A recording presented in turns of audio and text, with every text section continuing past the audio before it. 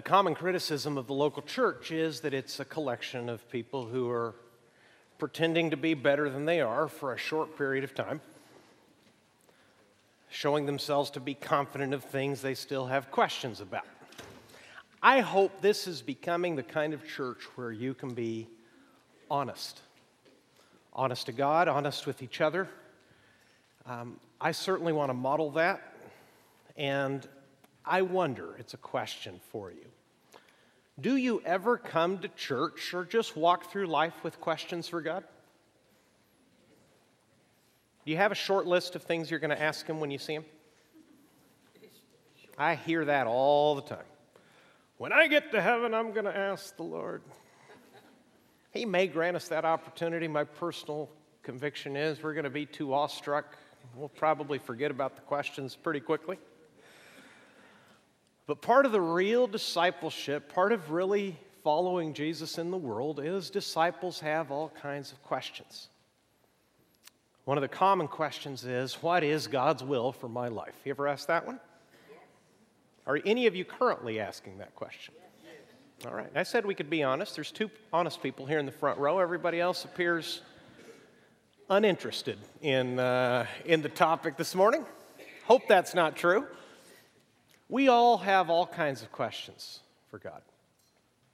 Today, I'm going to tell you from Scripture. I'm just going to read to you and then try to explain to you. That's our approach here at Crosspoint. We open up a passage of the Bible. We try to find the idea of that passage and explain it and apply it to everyday life. That's certainly what Paul intended from this letter. He was writing to a normal group of Christians, a group of Christians he had never met. They were in a city of not great importance. There were neighboring cities around them that already surpassed them in strategic value. But a local guy had heard of Jesus and brought the gospel, brought the good news to them. He had apparently tried to systematically teach them all that he could about Jesus, and a church was born in the ancient city of Colossae in modern-day Turkey. It was a tough place for the good news of Jesus to flourish because they were saved out of paganism. All kinds of things circulating around them, and the soil that they grew up in had all kinds of gods that were primarily used in people's religious experience to get whatever those people wanted out of life. You can go to Israel even today, even in Israel, and find in certain places niches and Greek inscriptions where they've had basically a buffet of gods, where idols once stood, and if you had certain kinds of problems, you threw yourself on the mercy of a certain kind of God. Those were their historical backgrounds. On top of that had been layered what Paul himself once believed, a very strict form of Judaism that was all about rule keeping. Had to do with being born into the right nation, at the right family, and doing all the right things. Gentiles were welcome, but they had to convert, and they had to adopt a diet. The men had to be circumcised. They had to do a long, seemingly never-ending list of things, and then they would be pleasing to God. In that hard soil, a Christian church, a real group of disciples of Jesus, had been born. And never having met them, Paul wrote them a letter explaining to them the supremacy of Jesus, to invite them to trust Jesus fully, to not pay attention, to shun these old voices from their past and from their present as false teachers came to them and basically had a message like this. You heard about Jesus? That's a great start. Now let me show you how to get all the way to the finish line. Really, that's the invitation of religion everywhere. Whatever you call it, whatever its name is, all the world's great religions invite people to do certain things so that they will be pleasing to God. Christianity alone says that God isn't sitting high on a mountain with many roads leading up to Him. Christianity announces that God, in the person of Jesus Christ, came down off the mountain, came down into the valley of our sin and our brokenness, and He met us exactly where we are, and now we can be absolutely certain that we have eternal life. That's the good news that Colossae had received. Now Paul writes them this letter to strengthen them in their trust in Jesus, and he's going to talk to them today in the passage we're reading, beginning in verse 9. He's going to talk to them about God's will. Let me show you what I mean. Colossians chapter 1, verse 9. Paul says, and so from the day we heard, he's referring back up to verse 4, we heard of your faith in Christ Jesus. So from the day we heard, in other words, the day we heard you placed your faith in Jesus, here's what we've been doing. We have not ceased to pray for you. Now, what follows offers you a really big opportunity to learn how to pray, because you're going to get to listen to someone who knew Jesus very well and served him with his whole heart. You're going to listen to how Paul prays for other people.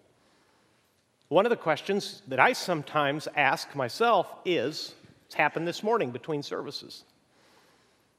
I was approached by 2 or 3 people in tears with problems so big, so real, so bigger than me or anybody else on earth that sometimes you don't even know how to pray for people. Have you ever had that experience? You're in good company. Paul says in Romans 8:26, we don't know how to pray as we should. But then he gives you the good news. The Holy Spirit himself intercedes for us with groanings too deep for words. Okay? If you don't have the words, God still understands. But you're going to get a treat. In verse 9, Paul is going to pray. He is writing down his prayer. He says, from the day we heard you trusted Jesus, we haven't stopped praying for you. There's one indication of Christian maturity, by the way. Mature Christians are always praying for, here's the magic word, others, not only for themselves. Parents are always looking out for the kids. You are encouraged, you are invited. God is delighted when you pray for yourself, but it shows a greater heart and a greater wisdom to pray not only for yourself, but to pray for others. And Paul says in verse 9, from the moment we heard that you trusted Jesus, we have been praying for you, and here's what we've been praying for. Asking that you may be filled with the knowledge of his will in all spiritual wisdom and understanding. Understanding the Bible is not actually complicated. It's a miracle of God showing you his word, but good habits of understanding what the Bible is actually saying. It's profound, it's beautiful, it's wonderful, but it's not complicated. What's Paul praying for according to verse 9? What does he want for the Colossians? I pray that you would what? That you would be filled with knowledge of what? Paul says, here's what I'm praying for. I am praying for your understanding. I pray that you will know what God wants you to do. I'm praying specifically that you will know how God wants you to live. From the day we heard, we have not ceased to pray for you, asking that you may be filled with the knowledge of his will in all spiritual wisdom and understanding. Every word counts in that little verse. Paul says, I want you to have a knowledge of God's will and have spiritual wisdom and understanding. They already had earthly wisdom and understanding. Practical instruction of who God was and how to please him, that they had grown up with that. They had people coming to them with all kinds of ideas and competing voices. They had jobs, as you keep reading, they had jobs, they had kids, they were in marriages, they had friendships, they had all the trappings of a normal life on earth. Paul says, what I want you to have now, verse 9, is I want you to have spiritual wisdom and understanding. I want you to see your life from God's point of view. I want you specifically to know what he wants and how he wants you to live. That's what verse 10 tells me. He's praying that you may be filled with the knowledge of God's will in all spiritual wisdom and understanding, so as to walk in a manner worthy of the Lord, fully pleasing to him, bearing fruit in every good work and increasing in the knowledge of God. Please don't miss that. The point of knowing God's will is always to do God's will. It's never simply to accumulate more information. God is a person. He is the creator of the universe. He's not like you. He made you. But you're made in his image, and you were made to love and enjoy him forever. It's a personal relationship. He's not abstract. He's not a concept. He is not merely the greatest idea in literature. He is an actual person with mind, will, and emotions. with plans and ideas. In fact, with a definite idea and plan for how he is going to consummate human history. And here's the astonishing thing of knowing his son Jesus. When you know Jesus, you know God himself, and you can know what God himself wants because he himself can fill you with wisdom and understanding of his will, and you can walk it out in everyday life. Don't miss that, or this will just be a head trip for you. One of the deficits of Christian church in the United States, where we have so many resources for Bible study. I probably bought 3,000 pages worth of commentary for this sermon series. And somebody just left me about 300 pages more on my desk between services. Thank you, by the way. Looks awesome. But there is much to learn. Understand Paul's context. Look at verse 9 and verse 10. What Paul is praying for the Colossians is that they will know God and what he wants, how he wants them to live, so that that knowledge results in an actual walk.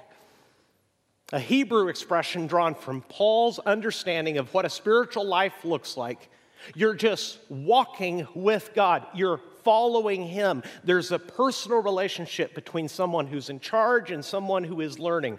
And the outcome of that is you walk through life in all of these different facets of life in a way that God finds fully pleasing, and a life that shows up as worthy of him. Not that you've earned it, but that it represents him. Here's the miracle of being a mature Christian. You actually remind people of Jesus.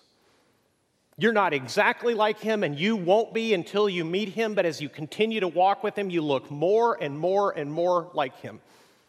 You think, act, feel, choose, spend, eat, drink, do everything in a way that more and more points to someone greater than yourself, more loving than yourself, points to Jesus. Paul says, that's what I'm praying for. And when he says, I want you to know all of God's will, you may struggle a little bit with what I'm going to tell you next.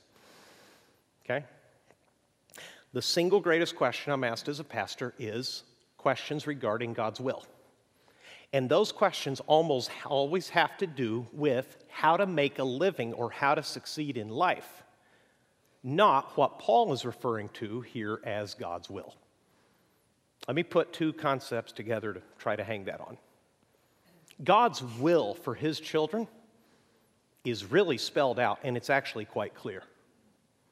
God's guidance to his children, that's another topic. Let me prove it. Somebody came to Jesus and they said, Jesus, what is the greatest commandment in the law? What did Jesus say? Do you remember? He said, love the Lord your God with all your heart, soul, mind, and strength. And the second he said is like it. What was that? Love your neighbor. Love God, love people. That's what God wants. Now, does God care about our vocations and our everyday choices? Absolutely. But let me put it under two headings to help you think about it, I think, a little more biblically. I call that God's guidance, not God's will. Because I want to keep in my, it's just my own invention, but I want to keep in my mind very clear the idea of how I am to live, think, feel, and act. God has made that clear in his word, much as I have for my children. I have two sons. My will for them sounds like this. I want them to be men who love God. I want them to be men who love people. I want them to be honest and loyal. I want them to be hardworking. I want them to be grateful men. These big headlines, life-defining, foundational truths, that's my will for them. Their day-to-day life, I'm willing to give them guidance. But if they're walking in that will, if they're becoming that kind of men, those kinds of things are far less important to me, because if they're loyal and they love God and they love people and they're hardworking and grateful, they can do as they please. Another example from marriage. I've been married for nearly 25 years. So if I want to take a day and honor my wife and show her through a day that I've organized how special she is to me, I probably won't get it exactly right. I won't make every choice just as she would have. But I won't go far wrong. Because what's guiding my relationship with her is I understand who she is and I love her. What Paul's writing about to the Colossians here is he wants them to understand from God's point of view what kind of people God wants them to be and how he wants that to show up in everyday life. What I'm telling you is don't settle for a question that matters but is far less important. The question that Christians often ask themselves is, how do I make a living? How can I succeed in what I want to do? God cares about that, absolutely, but his will for you is actually greater, and that's what Paul is going to explain here. He wants, in verse 10, what God is looking for are disciples, followers of Jesus, people in his family who live their everyday lives in a manner worthy of God, fully pleasing to him, that bears fruit in every good work and increases in the knowledge of God. There's a cycle here. Let me explain. This is one of the most basic things I could ever share with you about the Bible. The point of God showing up in your life and introducing you to his son Jesus, who is the only one who can save you from sin, because he's the only one who died on the cross for you and the only one who rose from the grave to give you eternal life. The whole point of God doing all that is so that you would know who he actually is. And when you know who he actually is, what he expects from that is that you will do as he says. And when you do as he says, you discover something that you didn't know before, that he's even better than you thought, and that he's more easy to love, he's more trustworthy, he's better, he's wiser, he's more righteous than you imagined before you trusted him in the first place. So you know him and you obey him, and that obeying of God leads to a greater knowledge of God, and guess what happens then? You obey him some more. And over time, I'm not telling you that this happens immediately. That's why Paul refers to it, and the Bible generally refers to the Christian life as a walk. You walk day by day with this question, God, show me who you are, show me how to live so that I can be pleasing to you. Your purpose for your life, apart from the knowledge of God, is too small.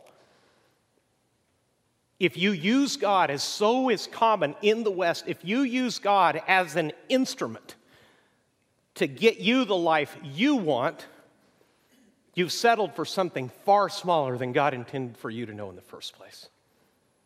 This passage, in the brief little reading we've done through these verses, refers to him twice as your Father. He's not a life coach.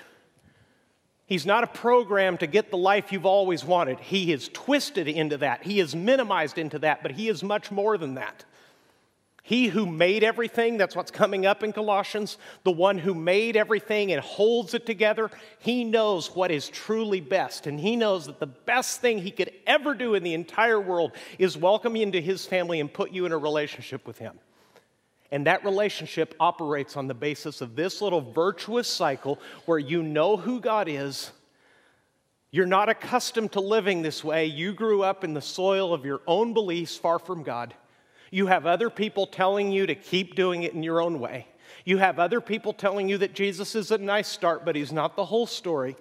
But you ignore all those voices. You place your faith in Jesus. You do what he says. And in that obedience, you discover that he's even better than you imagined. And you know him just a little bit better, which makes it easier for you to trust him with the next step in life, and the next step in life, and the next step in life. What's the result of all that? Verse 10, you are bearing fruit in every good work and increasing in the knowledge of God. Jesus shows up in your whole life. You don't cherry pick life and act like a Christian in certain situations at certain times because it suits you. That's a mean thing to do to a person. Anybody like to feel used? Do you quickly tire of so-called friendships who only come to you when they need something? God's smarter than we are. He wants to be loved in a true, genuine, personal way. And my point is, your will is not big enough, good enough for you to live for. The only will in the world that's worth living for and giving your whole life to and trusting with your last breath is the will of God. Jesus died to give you that life. That's why he said in John chapter 10 that he had come to give us life and life abundantly. Not life remade here, life better than we ever imagined, life as once God intended before sin wrecked everything. All of that has to do with understanding. But Paul's not done praying. Look at verse 11. He's going to express this as a wish, but it's still part of his prayer, his desire for these ordinary Christians. He says, "May you be strengthened with all power according to his glorious might for all endurance and patience with joy, giving thanks to the Father who has qualified you to share in the inheritance of the saints in light. He has delivered us from the domain of darkness and transferred us to the kingdom of his beloved Son." That's Jesus. "In whom, in Jesus, we have redemption, the forgiveness of sins." Let's back up and keep it simple. You correctly said in verse 9, Paul is praying that they would know God's will. In other words, how God wanted them to live, how he wanted their lives changed, how he wanted them to bear fruit in all kinds of good work, in every different kind of goodness. Now, this next passage that begins with the word may in verse 11, what's he asking for here? First, he asks for wisdom, for understanding. What's he asking God to give them here? Strength, or, keep reading, power. The Bible, it can be a complicated book, but if you'll just slow down and ask God to open it up to you, you'll see that it makes perfect sense of life, because understanding what to do is one thing, having the power to do it is entirely another. Paul prays for both. Let me give you an example that came to my mind Wednesday morning at 6 a.m. in Sunset Beach.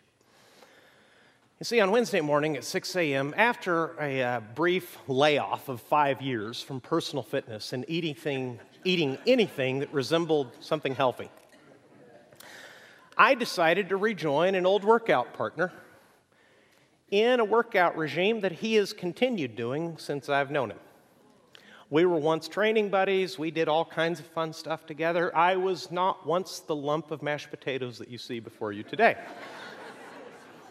I was leaner, I was stronger, I was younger, okay? Life was better. Now, after about a 5-year break, I decided to rejoin Chris and just go back to the old stuff. What he's been doing forever, I just decided to drop right back in. That involved, among other things, the soft sand of Sunset Beach and a 52-pound kettlebell. If you don't know what a kettlebell is, it's a cannonball with a handle on it, okay? My buddy he might actually be a cyborg, okay? He has strength that doesn't appear to be human from certain points of view. And at a certain point, about 5 minutes in, I said, "Do you remember CPR?" And he said, "Yes, I do." And we continued. And there was a certain part of the workout where his idea was, we're going to take this 52-pound kettlebell and hold it straight overhead and run over there. Here's my point. I had the understanding. I lacked the power. He held it up, and I looked in amazement. He just kind of ran over to the guard tower, holding the 52-pound kettlebell over his head. I went like this. Oh, man, I'm going to put it on my shoulder. Yeah, I carried it with both hands on the shoulder and just kind of trotted. I told him I had to be home at 7, so I'm 6:16. Too bad. There's still time to try to do this. See, to be pleasing to God, you not only need the understanding, you need understanding that God will give to you. Notice that verb is passive. Paul is praying that they will be filled. Not that they will achieve insight, not that they will get smarter. He is praying that God himself, their Father who loves them and gave them his Son, will show up in their everyday lives with all of these pagan and religious voices shouting at them that there is something in someone better than Jesus, that God will show up in their jobs and their marriages and their parenting. That's what he talks about in the last half of the letter. In other words, these were normal, ordinary people just like you. Many of them were slaves. They had hard lives in a hard world with all kinds of competition, all kinds of distractions, all manner of discouragement. Paul says, the first thing I have not stopped praying for is for God to show up and fill you with spiritual wisdom and understanding. I want him to lift your eyes up higher. I want him to remove the blindness that this world is all that matters, that getting through your hard circumstances is the only thing worth living for. I am asking for God to fill you with his wisdom so that you'll know what he wants you to do and be able to do it so that you'll abound in every kind of good work and be very fully pleasing to him. But that's going to take more than understanding, Paul says. I am also praying, verse 11, that he may strengthen you with all power according to his glorious might. And then those next few words, it gets really, really practical. He says, I want you to have understanding and strength and power so that you will have endurance and patience with joy. Those two Greek words really count. Endurance has to do, see if this makes sense of your life. Endurance has to do with impossible situations. Patience has to do with impossible people. You probably have a little of both. There are some circumstances, some difficulties in life that are so painful, so difficult that they simply must be endured. They're not changing. They're not going to change. Many of you, as a very simple for instance, many of you deal with chronic physical pain. And Paul says something very practical. In those impossible situations, if you walk along with Jesus, it is possible for God to show up and give you first the understanding and then the power to deal with impossible situations. In what way? He says with joy. That's what Jesus does. See, the rest of the world may endure, but they don't do it with joy. They do it with bitterness and teeth grinding and complaining. Someone who has their eyes on a greater Savior and a greater future is able to endure even impossible situations with joy. And then he says also, he wants to give you patience with joy. Those are those difficult people who don't seem to change and don't seem to go away either. Paul says in all of that, you are giving thanks to the Father who has qualified you to share in the inheritance of the saints of light. He goes on to explain, he has delivered us from the domain of darkness and transferred us to the kingdom of his beloved Son. In other words, Paul is praying for them to have power to understand God's will and to do it. I am praying, he says, that you will have God's strength to do it. What does that life look like? It looks like this. It is fruitful. In other words, as that person follows Jesus into the ordinary, everyday, life is hard situations that life on a sin-wrecked world offers, they bear good fruit everywhere. They don't pick their spots. One of the ways that I know that I'm being fueled by my wisdom and understanding is I'll pick my spots and where I choose to act like a Christian. Okay? So if I get home from being a nice little Christian pastor and I'm out of Christian strength and I tear my kids' heads off, you know what I've just actually shown? I was never the power of God. That was all Bruce. And I faked it. Paul says when you have this understanding and this strength, you bear fruit in every good work. You don't get to pick your spot, in other words.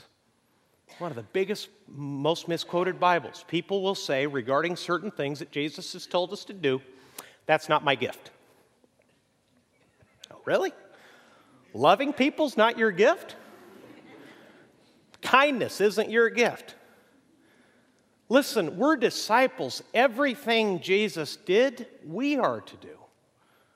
Do some things come more naturally? Absolutely. But the point of the fruit, singular, of the Spirit is you don't get to choose. God produces all of those things in everyone who is really following him. Some will come quicker and easier. They will be more in line with your experience and your temperament. Your good or bad home life may make it more or less difficult for you to show up as a Christian in some areas more than others, but God wants to produce a life that is fruitful in all areas of life, and also a life that is patient, as I've been telling you. And finally, he says in verse 12, in all of this, you are giving thanks to the Father. There is nothing perhaps that more denies the gospel than ungrateful Christians. See, because the Colossians' life was hard.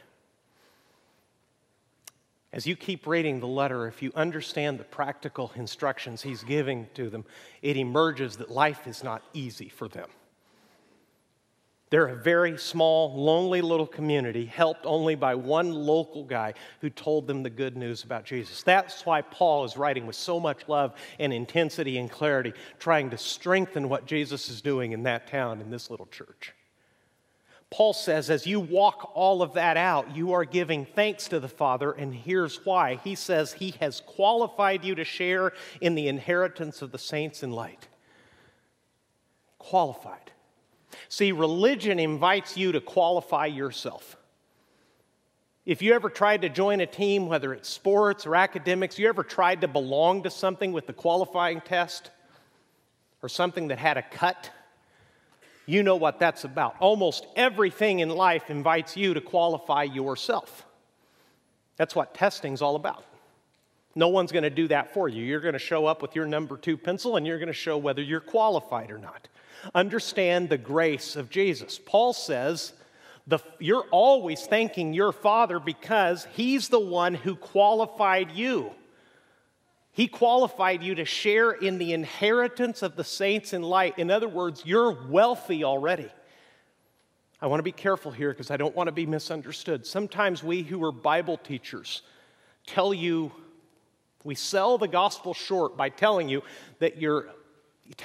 only that the debt of your sin has been canceled and paid for. That's true, but that's not the whole story. It's even better than that. Paul is saying in this same passage, your debts are paid, but it's better than that. You have an inheritance that God gave you because he qualified you.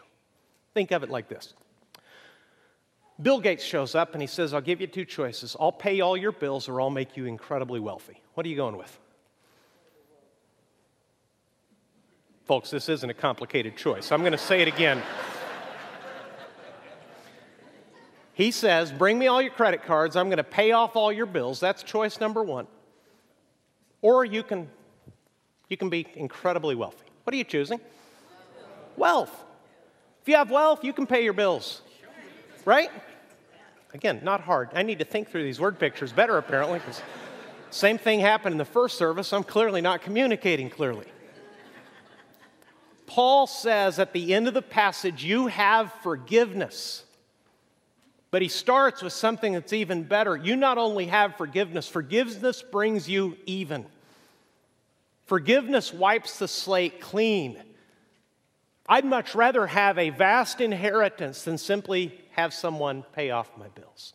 I'm grateful for both. Your Father loves you so much that not only did he pay your sin debt, he also welcomed you into his inheritance. And the next verse says, Paul's just running out of adjectives to describe how good Jesus is and how good this salvation is. He has qualified you to share in the inheritance of the saints in light, and he has delivered us from the domain of darkness and transferred us to the kingdom of his beloved Son. In other words, you have a whole new identity. You were once in darkness, and God moved you out of that. It's not only that your debt is paid, it also means that you're delivered. Not only is your debt paid, your enemy is disarmed. Someone once explained the gospel as a mulligan. Everybody know what a mulligan is? Mulligan's a do-over. Poor example. A mulligan says, we're not going to count that against you, and we're going to let you do what? Try again. When it comes to pleasing God in my own strength, you can give me 10,000 mulligans. I'm going to blow it every single time. It doesn't matter how many shots you give me. I need somebody else to take the shot for me. That's what the gospel is announcing. Jesus did it for you. He didn't give you a clean slate. He gave you a new identity. He brought you into the kingdom of light. He delivered you. At the cost of the death of his own Son, he destroyed the powers of darkness and brought you into light and made you impossibly rich. And verse 14 says, in Jesus we have redemption, the forgiveness of sins. Forgiveness means that the purchase price of a slave has been paid. It's obvious what forgiveness of sins means. In other words, it's not only that your debt has been forgiven, it's that you're free. Everything else aside from Jesus, even well-meaning things like recovery programs apart from the grace of Jesus, invite people to try again and do better. That's not the announcement of the gospel. The announcement of the gospel is that the same Christ who made the world by himself, through himself, and for himself. That's what the very next passage we're going to look at next Sunday announces about Jesus. He is the creator of everything, and it was made through him and for him. He holds it together. That person loves you so much that he showed up in actual human history so that you would know him, and he would know what sort of life he had died on the cross to give you. And now his invitation, and what Paul is praying for these ordinary Christians, is that they will know what God wants. And then from God, the same God, I have not only the understanding of what God wants, but the power to do what God says. So that what the world sees is a life that looks, with every passing day, with every step with Jesus, the Christian looks more and more and more like Christ. It's the best life anybody could ever have. Is it easy? Not at all. It requires endurance with impossible situations. It requires patience with impossible people. But because of what the Father has done and the Father has given, all of that, even that, can be lived out with joy so that God gets the credit, not his children. He's a good Savior, and you should trust him. If you're not absolutely certain that you're following him already, if you thought you once were, but the way your actual life and thoughts play out on a day-to-day basis make you wonder whether you actually know him, my simple invitation to you is that you would give up on yourself and say, Jesus, save me. Qualify me. Transfer me. Redeem me. Forgive me. All of those words, they're just like facets on a beautiful jewel, the diamond turning slowly in the light to let you see all the different ways in which God loves you and invited you into a life where you can not only understand what he wants, but you can actually do it. That's the community that Jesus is forming at Crosspoint. That's the plan that God has for Christians everywhere. That's the life he invites you on. And listen, I've used a tremendous amount of Bible language today. I've been all through that passage and explained a lot of different words. Let me make it very, very simple. There is no one but Jesus Christ who can save you. No one. No one can give you this life apart from Christ. This church can't. No religious teacher can. Only Jesus can save you. But if you will trust him, if you will simply humble yourself and know that he wants to save you and say, Jesus, I'm sorry for my sin. Deliver me. You paid for my sin on the cross. I understand that much. I trust you to save me. He will. And then he's going to invite you on a lifelong journey to follow him. And if you walk with him day after day, and sometimes you're quick to obey, and sometimes you're slow, and sometimes he has to be very patient with you, and sometimes he has to retrain you and take you through difficult circumstances so you'll relearn to trust him. If you keep walking with him, you'll look back in a few months and a few years, and you'll be astonished at the person, not that you've become, but the person he made you, because he really does want you to know his will, and he really can give you the strength to do it. Let's pray together.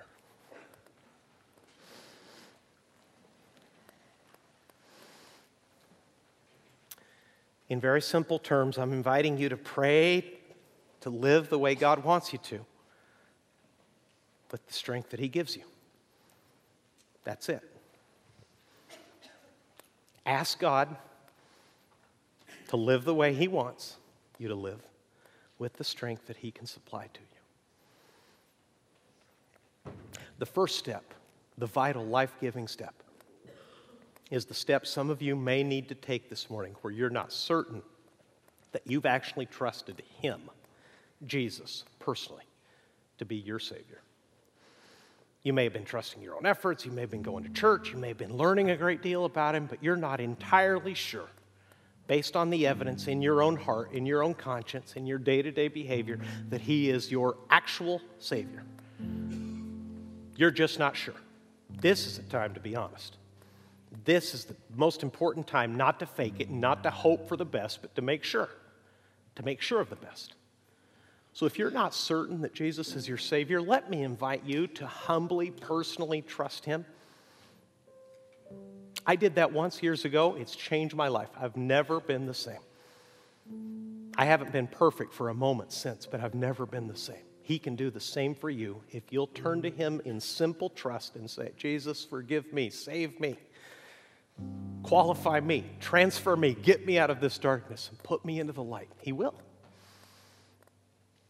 And many of you, you're Christians, you know it, but you've been settling maybe for a second best question.